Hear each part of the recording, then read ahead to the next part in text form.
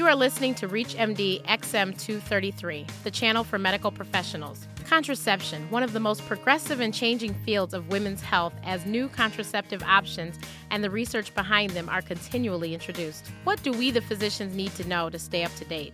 Welcome to the Clinicians Roundtable. I am Dr. Renee Matthews, your host, and with me today is Dr. Anita Nelson. Dr. Anita Nelson is a professor in the Department of Obstetrics and Gynecology at the David Geffen School of Medicine at the University of California, Los Angeles. She serves as chief of the women's health care programs, including the Healthcare Clinic and Nurse Practitioner Program for Women's Health at the Los Angeles Biomedical Research Institute at Harbor UCLA Medical Center. She is also the medical director for the research division of the California Family Health Council. Dr. Nelson, welcome to our program. Well, thank you, Dr. Matthews. Dr. Nelson, we have recently heard about some very interesting new options in contraception. Recently, one new option has been receiving a lot of media coverage, Librel. Can you tell us a little about Librel and why it's been generating so much buzz in the media? I think Librel is a wonderful step in the evolution of using birth control pills in new and wonderful ways. If we turn back to the history books, we can look at when the first birth control pill came out, and that is 47 years ago. We got Enovid 10. And that had enough hormones in it to keep an elephant from ovulating. In fact, we have pills today where you can take a whole pack of pills and have less hormone than a woman got in a single pill of Enovid. So a lot of the things that were in the design of the original birth control pill no longer are germane. And we look to see, over time, the dose of the pills dropped. We got new progestins. The only thing that didn't change was the regimen, that 21 days of active pills followed by 7 days of placebo.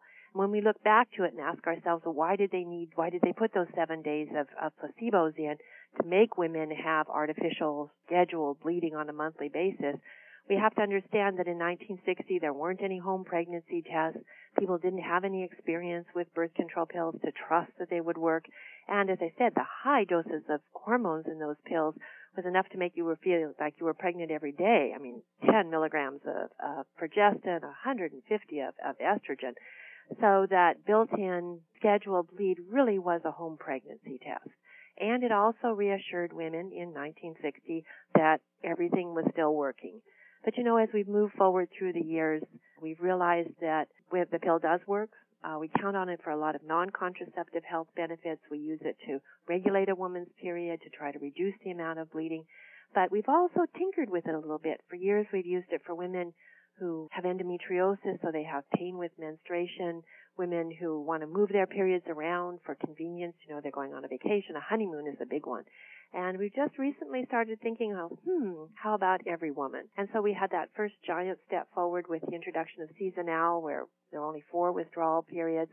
Then we've stepped forward with Seasonal and made it Seasonique, so women don't have 7 days without hormones. And Librel is the latest step in this evolution, gives women 13 packs of 28 days of active pills in every pack. So women conceivably can go for as long as they want without any withdrawal bleeding that's being scheduled for them. With the absence of menstruation, will women also have the absence of the premenstrual syndrome? Interesting work done by Patsy Sulak, who looked at women who were having problems on the pill. She begged about 200 of them, before you stop the pill, would you do me a favor and tell me when in your cycle you're having the problems with the pill? And I think you probably already know the answer. During the 21 days of active pills, women had what they had anyway, and what they really suffered was when we took the pills away from them.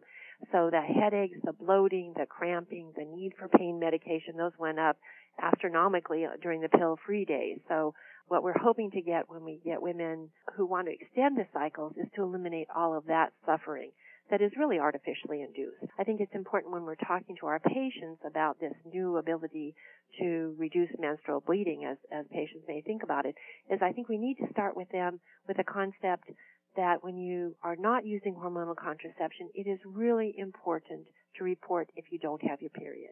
This could mean that women without their periods are pregnant, or they could have serious underlying medical problems. Thyroid disorders, you can just name the whole gamut of things, prolactinomas, or we're concerned they're having anovulatory cycles and may have consequences of not having withdrawal bleeding, like endometrial cancer later in life.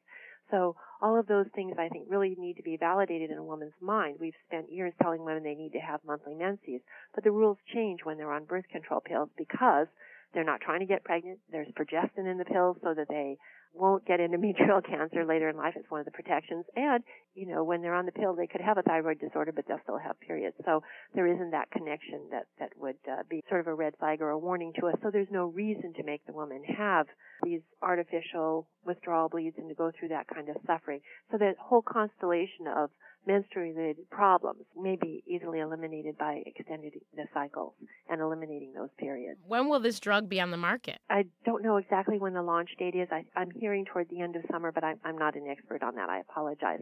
I know the buzz around it is really kind of interesting. And then, we as practitioners can do this with the existing pills, too. It just costs the patient a lot more money to get those 4 extra packs a year. You, as a provider, oftentimes have to jump through hoops to get them access to that, or they have to pay out of pocket. It's an interesting insight. If you look to see the marketing on this, when we first got Seasonique or Seasonal the first time through, women were able to get a whole packet which had 3 months of birth control in one trip to the pharmacy. For women, that was a huge step forward. Many women are held hostage and need to go back to the pharmacy every month, and pay the copay and all of those types of things, and then they get slammed because women are not good at taking pills. If we did that for high blood pressure medicine, we'd have those same sorts of barriers to care for women. And if you're going on a trip, you can't get your pills early, and then you get pregnant, all of these types of things. So the luxury of having to go to the pharmacy at most 4 times a year was really a benefit from the vantage point of the patient. However, from the healthcare third-party payers, it was a loss of copay. And maybe she would slip out of their plan in November, right, as she didn't re-up, and maybe they paid for somebody else's plan with the churning of patients. So I think the makers of Librelle looked at this market situation and they said, we're going to give 1 packet a month. And it is a whole 28 days, which is wonderful, but it is a sort of a compromise.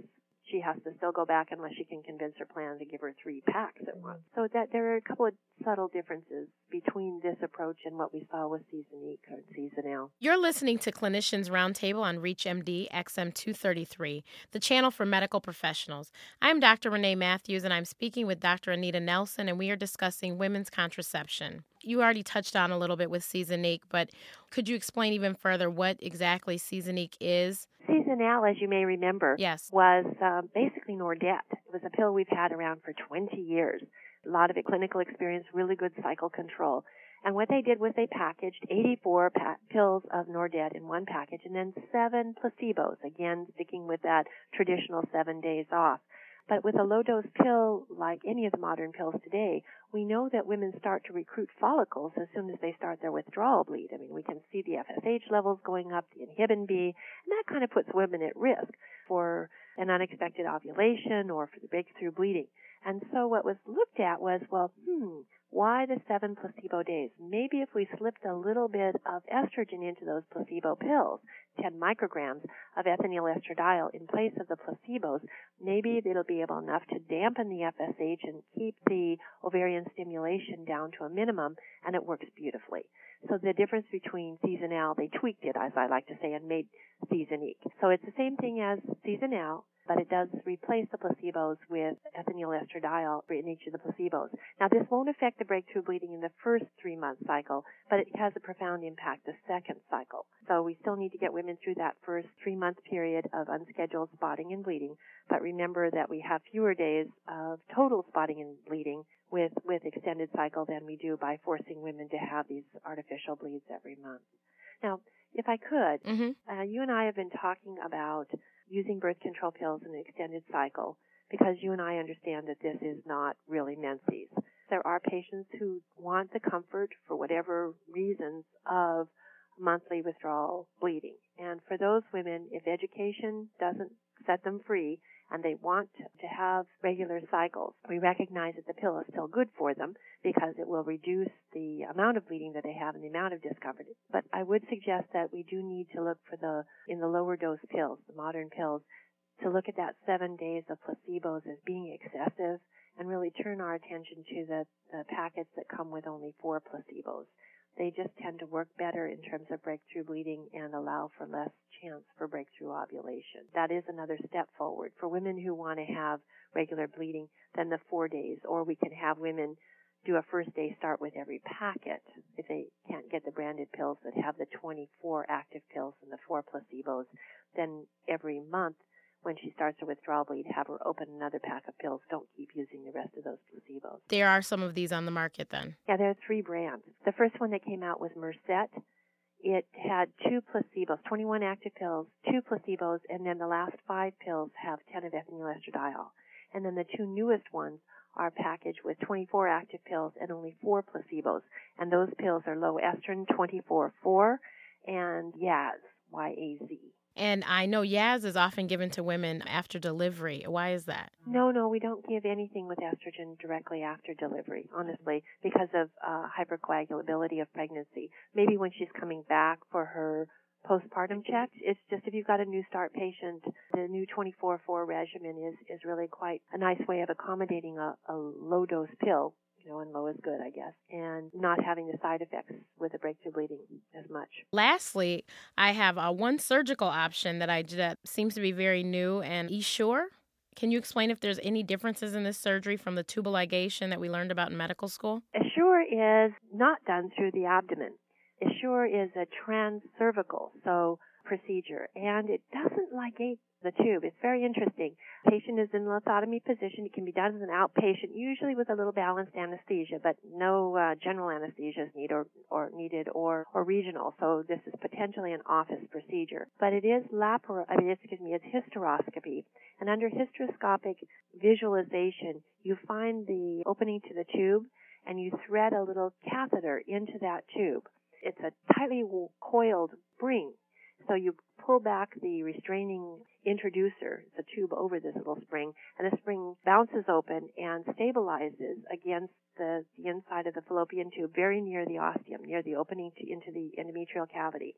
And what gives the woman sterilization is that inside this little coil is some very irritating PET fibers.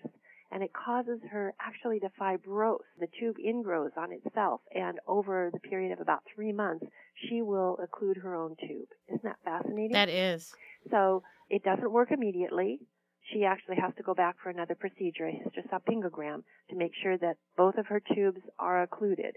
But if you can think of patients who might not be good surgical candidates because they've had multiple abdominal surgeries, they have a large pannus, so laparoscopy might be challenging, or women with medical problems for whom general anesthesia might be a little dicey, those patients would be wonderful candidates in general for this office-based procedure. I want to thank Dr. Anita Nelson, who's been our guest, and we have been discussing current issues in women's health. I am Dr. Renee Matthews, and you have been listening to the Clinicians Roundtable on ReachMD XM233, the channel for medical professionals. For comments and questions, send your email to xm@reachmd.com. Thank you for listening.